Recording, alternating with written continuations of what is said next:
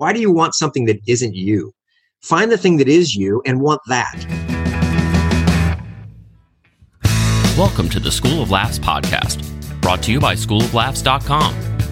Whether you're an aspiring comedian, a part-time pro, or a speaker who wants to become funnier, this is the podcast for you. We'll break down tools, tips, and techniques to help you get bigger, better, and more bookable. And now, welcome to the School of Laughs podcast. Rick Roberts here, behind the wheel, steering this crazy vessel. One more episode deep into the world of comedy. How's everybody doing? Hope you're doing okay. It's been crazy. It's been a wild ride. And I don't know. Are we in the middle of it? Are we in the first third of it? Are we just 20% in? We don't even know, man. Hey, but I do know this. We've got a great show today. A friend of mine, Jim Hope, who, man, I haven't caught up with him in a while, as it turns out. But Jim is a great guy, funny guy. He's written for some TV shows, and we'll talk about that. We'll talk about how you build a TV show, whether it's based on characters or based on a real person, and the types of things that make a sitcom and a TV show work. Conflict, helpers, herders, those kinds of things. It's going to be a lot of fun, and I'm excited for you to meet Jim Hope. If you haven't met him before or seen him, definitely Google some YouTube clips. Actually, just check out the show notes. I'll be linking to a lot of his stuff right on there. So Jim's coming up in a minute. Want to give a shout out to our episode sponsor through Patreon, which is Bo Schuster. Bo's been with us for a long time, since May 14th, 2016. Really long time. Thank you so much, Bo, for being, I think at this point, I'm looking, it's our longest running supporter. So you're doing great, keeping us floating here, buddy. And I appreciate that. Hope all's well and you get back to some fresh stages when they're available. You know what I'm saying? Hey, I do want to say that I'm having a ton of fun with my virtual writing class. If you missed it, you missed it. We're getting ready to hit our second out of 3 sessions, and the first one was just wall-to-wall, great fun. I can't even explain it. There's a lot of good people on that, and maybe we'll catch up with some of them on a future podcast. That would be cool. What should we do? Should we do the episode? Yeah, one more thing first. How about this? Hey, if you're in the Indianapolis area, I want to make sure to let you know I will also be in that area for the first 2 weeks of September, all the way through the 17th. Now, I don't have every day or night free. I'll be doing a project up there, but I do have some days free sprinkled throughout. So if you might want to meet up for a cup of coffee, if you might want to go for a bike ride, I'm bringing my bike up there, been kind of getting into that.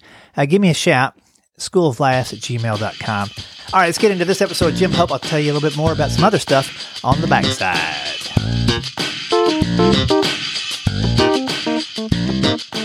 Well, I'm on the call today with Mr. Jim Hope. How's it going out there on the West Coast, sir? It's beautiful. It's like it's totally different from where you are. We have no coronavirus. Everybody's walking around singing, breathing the fresh air. It's just the most wonderful thing. Oh, no, it's horrible. It's actually just really awful. It's maybe the worst thing ever. You know, I was just thinking it would have been great if they actually would have created that 20-mile biodome that they did for the Truman Show and just let all the people that weren't sick in there so you could live a normal life inside this little tube until things clear up on the outside, or put all the sick people in there. One of the two things would work. Yeah, 20 miles would do it. I'm all for that. I except in the LA area, if you put us all in a big tube, I think we'd have to murder each other. It's just the worst. It's not good. It's almost like the whole nation is tilted in a direction. All the fruit bats come just down. They stop at they stop where the Pacific Ocean is. They can't keep going any further, so the fruit bats just stay here. So, yeah, I don't want to be in a big dome with all of them. I want to have a chance of escape. That's why we have so many freeways, so that you just can leave if you really, really need to. So. And right now, those freeways are looking pretty clear, and you can. They're very clear. It's amazing.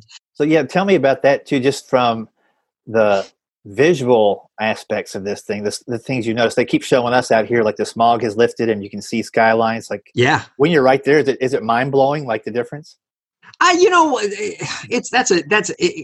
After it rains, it's also clear, I mean, and the smog isn't really what it used to be. I mean, that old trope, I was from the Tonight Show and everybody else about how bad, and actually it was bad. When I was a kid, I grew up in LA, so I know what it is. When I was growing up, that you couldn't see the mountains. The mountains are, 10 miles away, 5 miles away, less, right. And you couldn't see them. But yeah, we can see the mountains now most days. Most everything's, it's not that horrible most of the time. It's just the traffic because more and more and more and more people come in. That's the thing that's really changed is that, there used to be secret routes into Los Angeles that would be easy to go. Like there was a secret route. There was La Cienega Boulevard, and you could kind of take that into LA and you'd be fine. That's not a secret route anymore. That's gridlock. It's just gridlock so many places. And rush hour, rush hour ends about 2 a.m. and then it starts again at 3 a.m. So there's really a non-rush hour. Right. And the rest of the time, boy, there's so much. I said, boy, boy, there's so much traffic here. Golly gee. That doesn't sound very Los Angeles, but I was raised by Texans partly. So there you go. That's cool. So did you grow up in Texas or your Texans? No, my grandparents are Texans. So that's, occasionally it just kind of comes out, Yeah. He's a boy, how you doing, boy? It's like, why am I saying that? I was raised in Los Angeles, born in Los Angeles. But, Well, and that's kind of an anomaly too, for most of the comics that I speak to, almost everybody moved there because it was kind of like the big magnetic force that had to draw you in either to New York or LA or whatever. But right. You grew up there. Was comedy on the back of your mind when you were growing up? Were you creative at an early age? No, I was going to be a college professor like my grandfather. That was the plan. I mean, my mom was 17 when I was born. So, I lived in trailer parks and lived in tenement houses. It was not good. But I still was going to be I kind of was a good, I was a good student. And, my grandfather had been a preacher and a tennis coach and a professor at Pepperdine. And so the goal was always kind of that, I was going to do that. And then, in college, actually, I the last semester of college, or quarter, actually, it's quarter system. Last quarter of college, I just got disaffected with the whole academic community, and thought, I'm going to go do stand up. And I did. And so I just kind of jumped into stand up and started, and it went well early and just stayed in it. So I never thought about it. I thought about it a little bit in high school, but and a little bit in college, and then at the end it's like, let's do it. And so, it worked out. That's pretty cool. So, and you started right there in the Los Angeles area, or were you somewhere else? Yeah, that's a mistake. Honestly, you really should be someplace else and get good before you come here. So, like Bud Friedman, who owned the Improv, he saw me my first night of doing it on a professional stage. Oh no! Yeah, he didn't remember, fortunately, but it wasn't good. I thought I was great. Every month I'd look, or every 6 months at least, I look back at my career and go, man, I was really horrible 6 months ago, but now I'm great. And, it takes about 5 years before you're actually like a really solid performer on stage. You can get your laughs. I was getting good laughs even kind of early, but I wasn't really a comic. When you start out in stand-up, you're essentially naked when you're standing on the stage, and you start building material, and the material is your clothes, right? That's your armor. And so you're kind of hiding behind your material. And about 5 years in, that material becomes your body. It becomes who you are. And that point, it's like, that's your armor, but your skin. So you're naked again, but you're cool with it. You're vulnerable, but you're actually that. You're that thing. And it takes about that much time. I've never seen anybody who was really on top of their game. Even if they're funny and they're getting big laughs like Dave Chappelle early, they're not at the top of their game until about 5 years in. And then at that point, a really good comic is really, you'll see it. That's interesting. I never thought about it as wearing armor before. So like when you're an open micer, you're just kind of in a Speedo, if that. Yeah. Exactly. Your one closing bit that works. Your one joke that you think is your closer that gets 2 laughs. It's just a little. Yes, it's your fig leaf. Yeah, exactly. Yeah. No, it's true. And it's like you're trying to protect yourself. And then when you finally realize at some point you don't have to be protected, you are this thing and you're able to do this thing. But it does change your perspective on life too. As you become that thing, it affects every aspect of your existence, and it's hard to compartmentalize to no longer be the comic in regular life, which is why we have a lot of problems with relationships a lot of the time.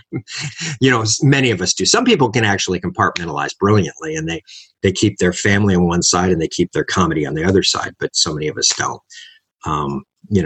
Which is not great. It can be tricky for sure. That too. Yeah, it's a trick. Yeah. When you started out, so if you started out there, you're obviously, like you're saying, going to the Improv, seeing some big names. It's always fun to find out like who are some of the first people you saw, and you're like, oh wow, I can do this. I worked with them. I was competent early because I'd been a public speaker in high school and through college a little bit. I was a rower in college, so I kind of stopped doing the competitive speaking. But in high school, I competed in the national tournament at extemporaneous impromptu speaking. I did all these other things. So I knew when I went on stage, I'd be able to comport myself, well enough. But I opened for early on. I mean, I opened for Tim Allen and Gilbert Gottfried and Ellen DeGeneres, and Ellen helped me out with my career a fair amount. She's really sweet, and a lot of people. Just go down the list. Chris Rock and Damon Wayans took me on the road with him a bit. Which is great, really nice of him. And it's hard to remember all the people. Louis Anderson, Robin Williams. Just people I was working the club, and they'd come in for a spot, or they'd be the headliner, and I'd just be the person doing it. Right. So it was really, it was really great. I mean, that happened early.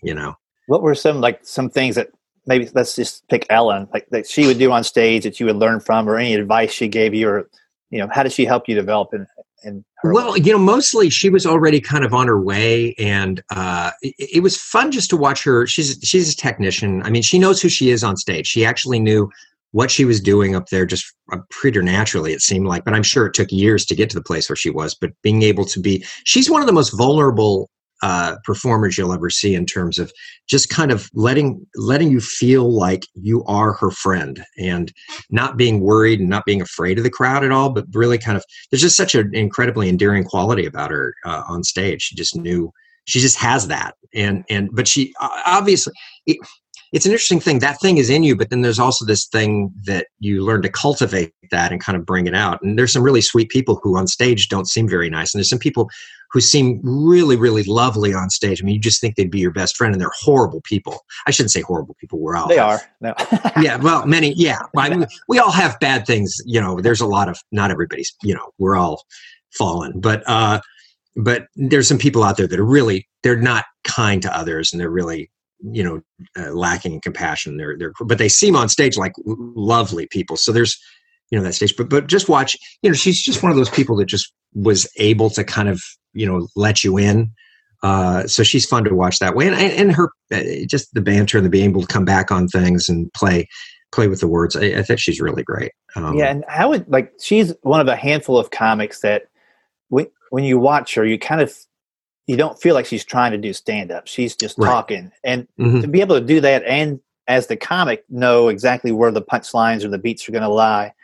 The first few times I see people like that, I just can't figure out, how are they doing comedy? Like, they're not doing it the way that I normally see it. How would you describe her, almost rambling, let me get back to it, I got off track, but she knows what she's doing. But how would you describe that to a comedy in terms of her style? Well, it's interesting. It's like so many people don't understand that they need to lean into what they are in life. And that's really just truth about everything. That's a real thing. Like, why are you funny? Well, how do you make people actually laugh? What is in life?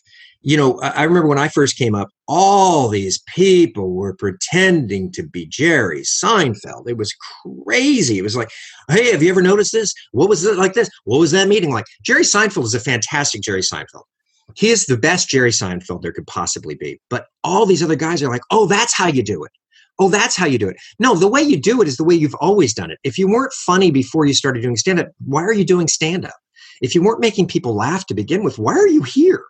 It's just like one of those things. Well, I really want it. Yeah, well, thousands of people really want to be singers, and they lined up outside of American Idol auditions, and so that we could laugh at them, because functionally they are not ready, right? And they're not for that. That's not for them. So why do you want something that isn't you? Find the thing that is you and want that. And it's like, and that's true also once you get into stand-up and you are a funny person. Do the thing that makes people laugh that you've always done and make people laugh. Go do that. Yeah. And, I was talking to, Mary Ellen Hooper, I'm sure she's been around for a while. She mentioned that the turning point for her early on was just keeping a journal for a couple of weeks and writing down what made her laugh. And then she realized she laughed when people were stressed out and had to remain dignant, and keep their composure.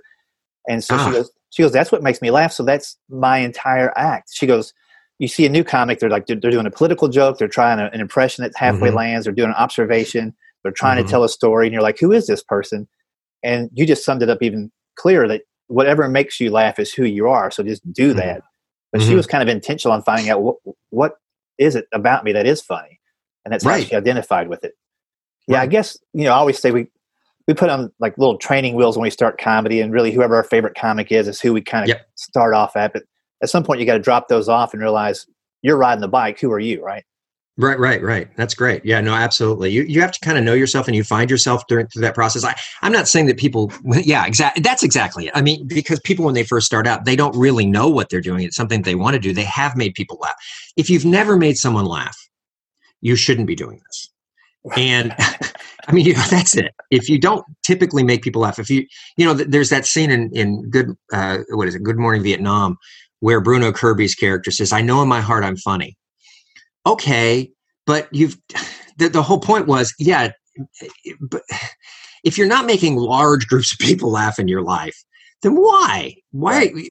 It's like, I know you want it, but you can want it in a different way, or find a different way to express it. And I mean, a lot of comedy writers, and I'm a comedy writer also, they're not people who made huge groups of people laugh, but they were making their friends laugh, and they were writing and thinking funny things. They just weren't really verbally as funny necessarily. And now a lot of comedy writers, hilarious people who made huge rooms of people laugh with their words, but not everybody. So I'm not saying that you have to be the class clown or the guy who makes fun of the class clown, but you have to be, there has to be some funny thing to begin with if you're there.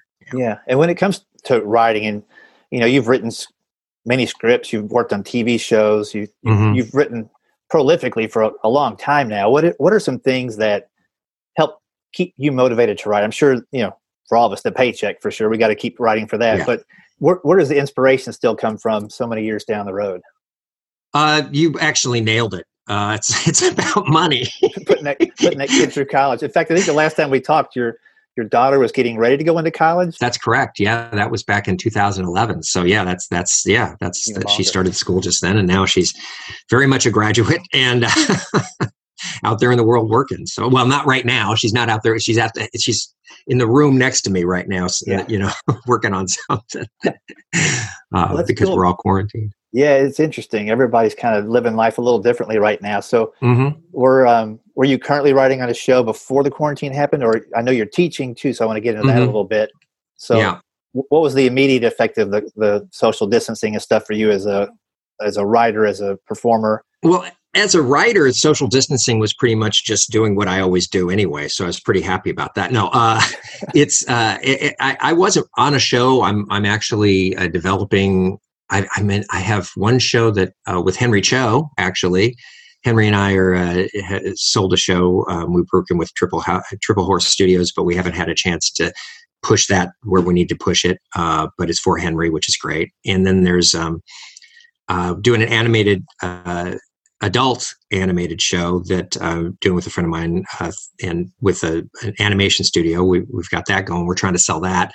And then I'm developing a show for Disney Junior. And so I've written that, and now I've got to do another rewrite for them.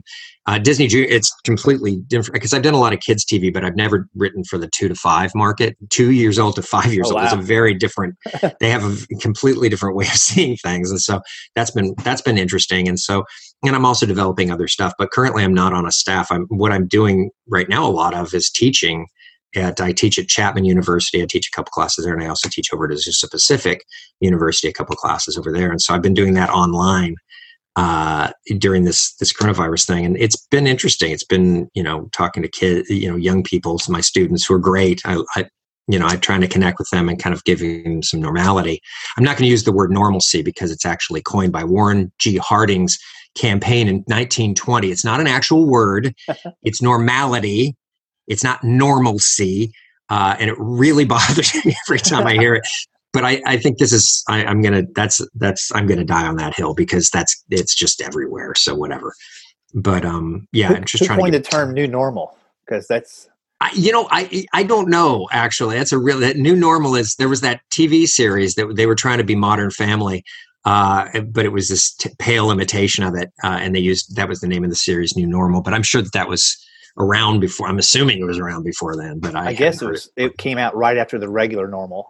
Yeah, regular. If we could trace it back to when regular normal stopped, the new normal. Yeah, or old normal, which is or future normal. So there are different types of people, whether we like to admit it or not. But in comedy, there's always people mention comedic tropes. There's types of characters, whether it's a play or a book or a comedian, right? And so I want to dig into that a little bit because I've never had anybody on the podcast that really could break it down. I'm sure as a writer in Hollywood, you are pretty well versed in the different tropes. Almost every sitcom has this type of person. Could you just walk us through that? You don't have to pick a specific sitcom. If you want to, that's fine. But just here's the character. This is the trope that they're in, and describe what that means as far as the story development. Well, it's interesting. It's like, you're the way that you build a show, you build it either from premise or from character. Like if you watch a show like Fleabag, which is it's based on a person. It's Phoebe Waller-Bridge, and that's her. That's the character that she's developed. A person who's she's self-loathing. I mean, in large part, she's doing things and she knows they're bad for her, but she wants to do them. And that's based on her. Everything that comes out of that, the premise of that thing comes out of her.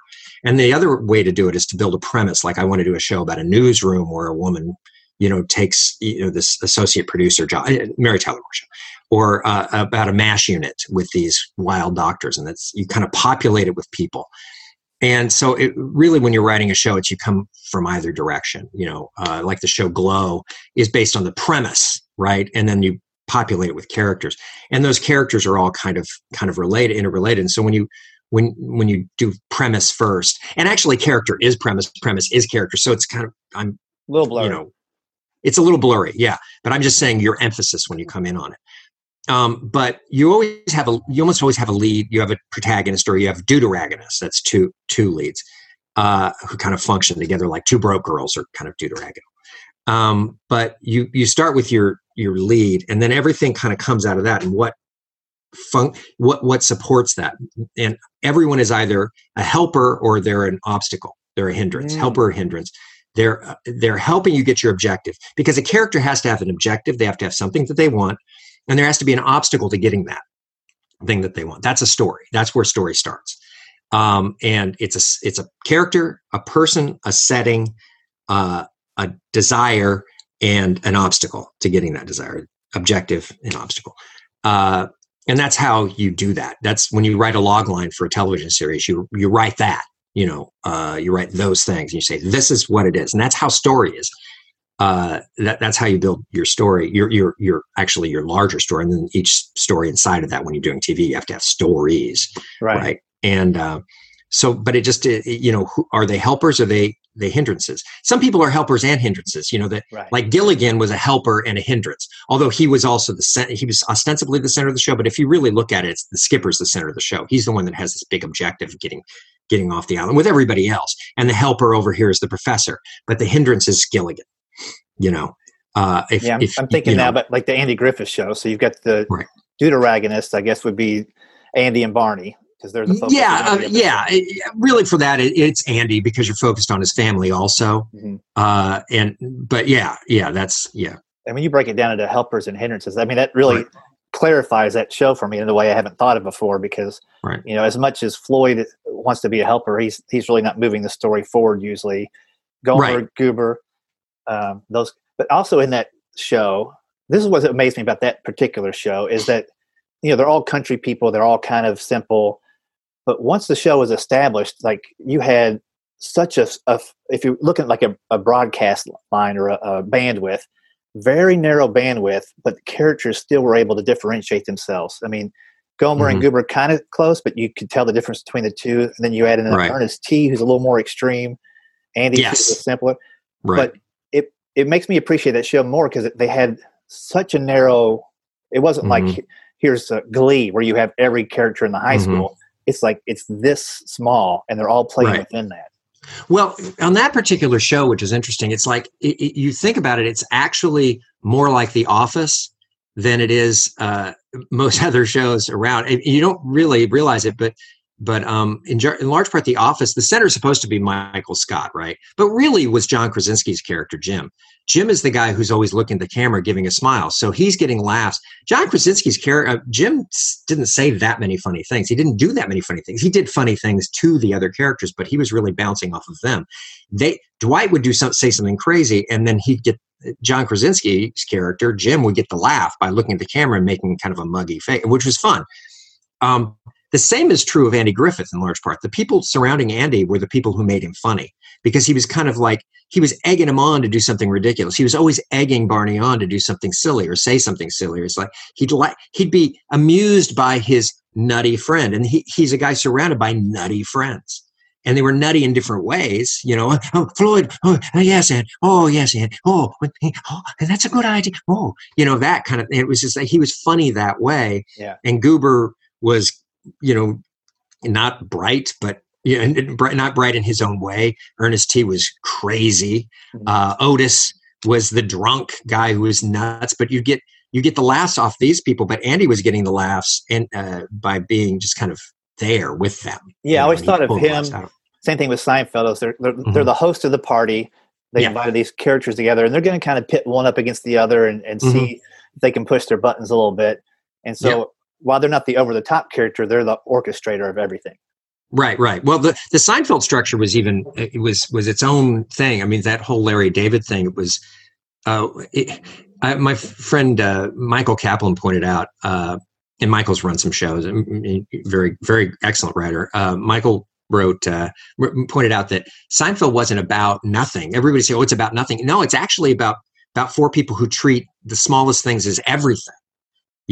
And the way they structure that show was brilliant. Larry David's structure that he also uses in Curb Your Enthusiasm is it would be 4 B stories, 4 small stories that wove together, dovetail at the end to be the one story. And you didn't know what that one story was going to be, but it was the story of this that you discover at the end. And so he kind of take these 4 strains and the 4 things that people wanted desperately. They had to have them.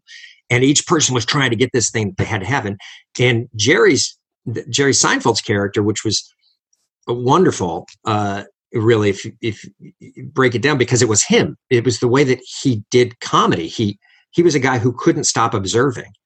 And it got in the way of all of his relationships with women because, he'd like them. He'd think they were great. But there was this one thing that the woman with man hands, she's great, but she's got man hands. Right. And it's like things, and he'd always ruin it because he couldn't stop observing. Yeah. So, it was like really interesting. The thing that these people are, they couldn't keep it back. They couldn't hold back the thing that they are. The thing that made them funny and who they are was the thing that always got in their way. So it was like they were obstacles to themselves in large part. Right. And you can really see, Curb Your Enthusiasm is a great way to look back at Seinfeld and just see that it was really Larry David driving that truck, even though Seinfeld was a big part of it. That tradition continues times 10 with his show because he has a little bit more license on what to say and what to pick on. But it's interesting. Well, we'll have to wrap up here in a second, which I hate, but I want to kind of bring it back a little bit. So as a stand-up, so you're kind of your own entity on stage, but we're pulling from all these different comedic tropes and thoughts and styles. How, once you find what works for you, how important is it to shut all the rest out or to try to bring a little bit in to keep your show fresh and surprising? Because the thing in comedy is always a surprise. So if you're 100% you on stage, after about 20 minutes, the crowd's like, well, this guy's always like this. So you know what I mean? So you lose an element of surprise. It's a very strong backbone to what you do and the structure. But, what can we do with as far as bringing in types that aren't us, or should we just focus on who we are and just, that's naturally going to bring stuff in? Yeah, I think it's an artificial construct, the way that we entertain people in large part. We say, okay, the opener does 15, the middle does 30, feature does 30, and the headliner does 45, and that's good. There are people out there who are hilarious. They're wonderful. You should only see them for 20 minutes. That's what they should be. They should always be booked for 20 minutes, and they should still get headliner money because they're hilarious for those 20 minutes. But we do it this other way because we got to sell drinks in clubs, and they do it, and then, people book private parties and they go, well, we want you to do a full hour. Well, that's probably going to be a bad plan because that full hour, I mean, it's a good hour. People will laugh for the hour. I can make you laugh for an hour. But it's best to see me for 30 minutes because you're going to just go, that was really, really fun. And, and I think that's part of the thing is it's like, it's just a weird the way, because you do have, everybody has like Stephen Wright, who his stuff was fantastic, but you'd watch it for about 20 minutes. And then you go, okay, well, that's the rhythm of it. And I enjoyed it. I enjoyed it tremendously, but 45 minutes of that is just, it's too much, I think, for me, and I don't think I think that bore out in large part. But so it's a weird thing. Some people are just, they're showmen, they're entertainers, show women, they're entertainers, and they have a way to kind of weave it together, and they know how to make that work. But yeah, I'm not really, I don't know. I think it really just comes out of who you are. And I do big pieces. So I go from piece to piece to piece to piece, and they're different enough, that it kind of seems to work to go to 45 minutes, but I prefer to do about half an hour, 25 minutes. I mean, I think I'm best for that, Yeah. Well, I just think too, it's just more naturally who we are as people. It's like you rarely go to a party and go, I'm going to speak to that person for 15 minutes, that person for 30, and that person for 45. I mean, you may wish to do that, or you may wish to go, I want to speak to you for 3 minutes. Everybody here is just a showcase. I'm not speaking any more than 3 minutes. Yeah, no, absolutely. But you rarely, it is that there are the rare occasions where you're like, I could listen to that guy talk or that lady talk for the entire day. But most humans are engaging and entertaining on a shorter basis, bringing their A game. That goes for a party or on stage or anywhere else. So I never really thought about how flawed the comedy club setup can be when we're really trying to showcase somebody's talent. So interesting. Yeah. Well, man, I wish I had a couple more hours with you. Oh, it'd be great. Have to jump back on sometime soon and talk about some of the stuff you're teaching as well. Because I'm sure each class you teach, we could do a podcast on that. But man, I really love it. Yeah, thanks. Yeah, that's funny. That's cool, man. Well, I'm super glad you got a chance to jump in today. Is there one last piece of advice you would give anybody who's going to hit the stage either for their first time or for their 100th time? And here's a different way to think about it. Yeah, don't worry about outcomes. Don't worry about what happens. Don't worry about the end of this. Don't worry about whether or not they love you or they hate you or you're gonna get a great big showcase out of it, or you're gonna make. Don't worry about that. Just do the thing that you're doing while you're doing it, because you can't control outcomes. You can only control the process in the moment, and you can't even control the whole process. If you're thinking about 3 minutes from now, you're not thinking about now, and so you have to be now. And it really is about being present. Yeah. That's great. That's perfect. Good place to leave it. So, thanks a lot, Rick. All right. Take care, buddy.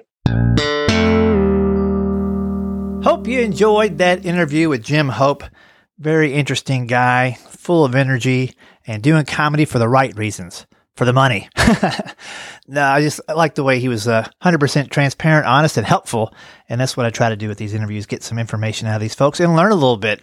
I'm learning how to do different things in comedy 30 years in. So hopefully you're picking up a few tidbits along the way and sharing those with other people. So we all get bigger, better, more bookable, faster, and funnier. That's the way to do it. All right, that's going to probably do it. If you want to support the podcast like Bo Schuster did, man, you're more than welcome to do that. You can go on to patreon.com and look up School of Laughs.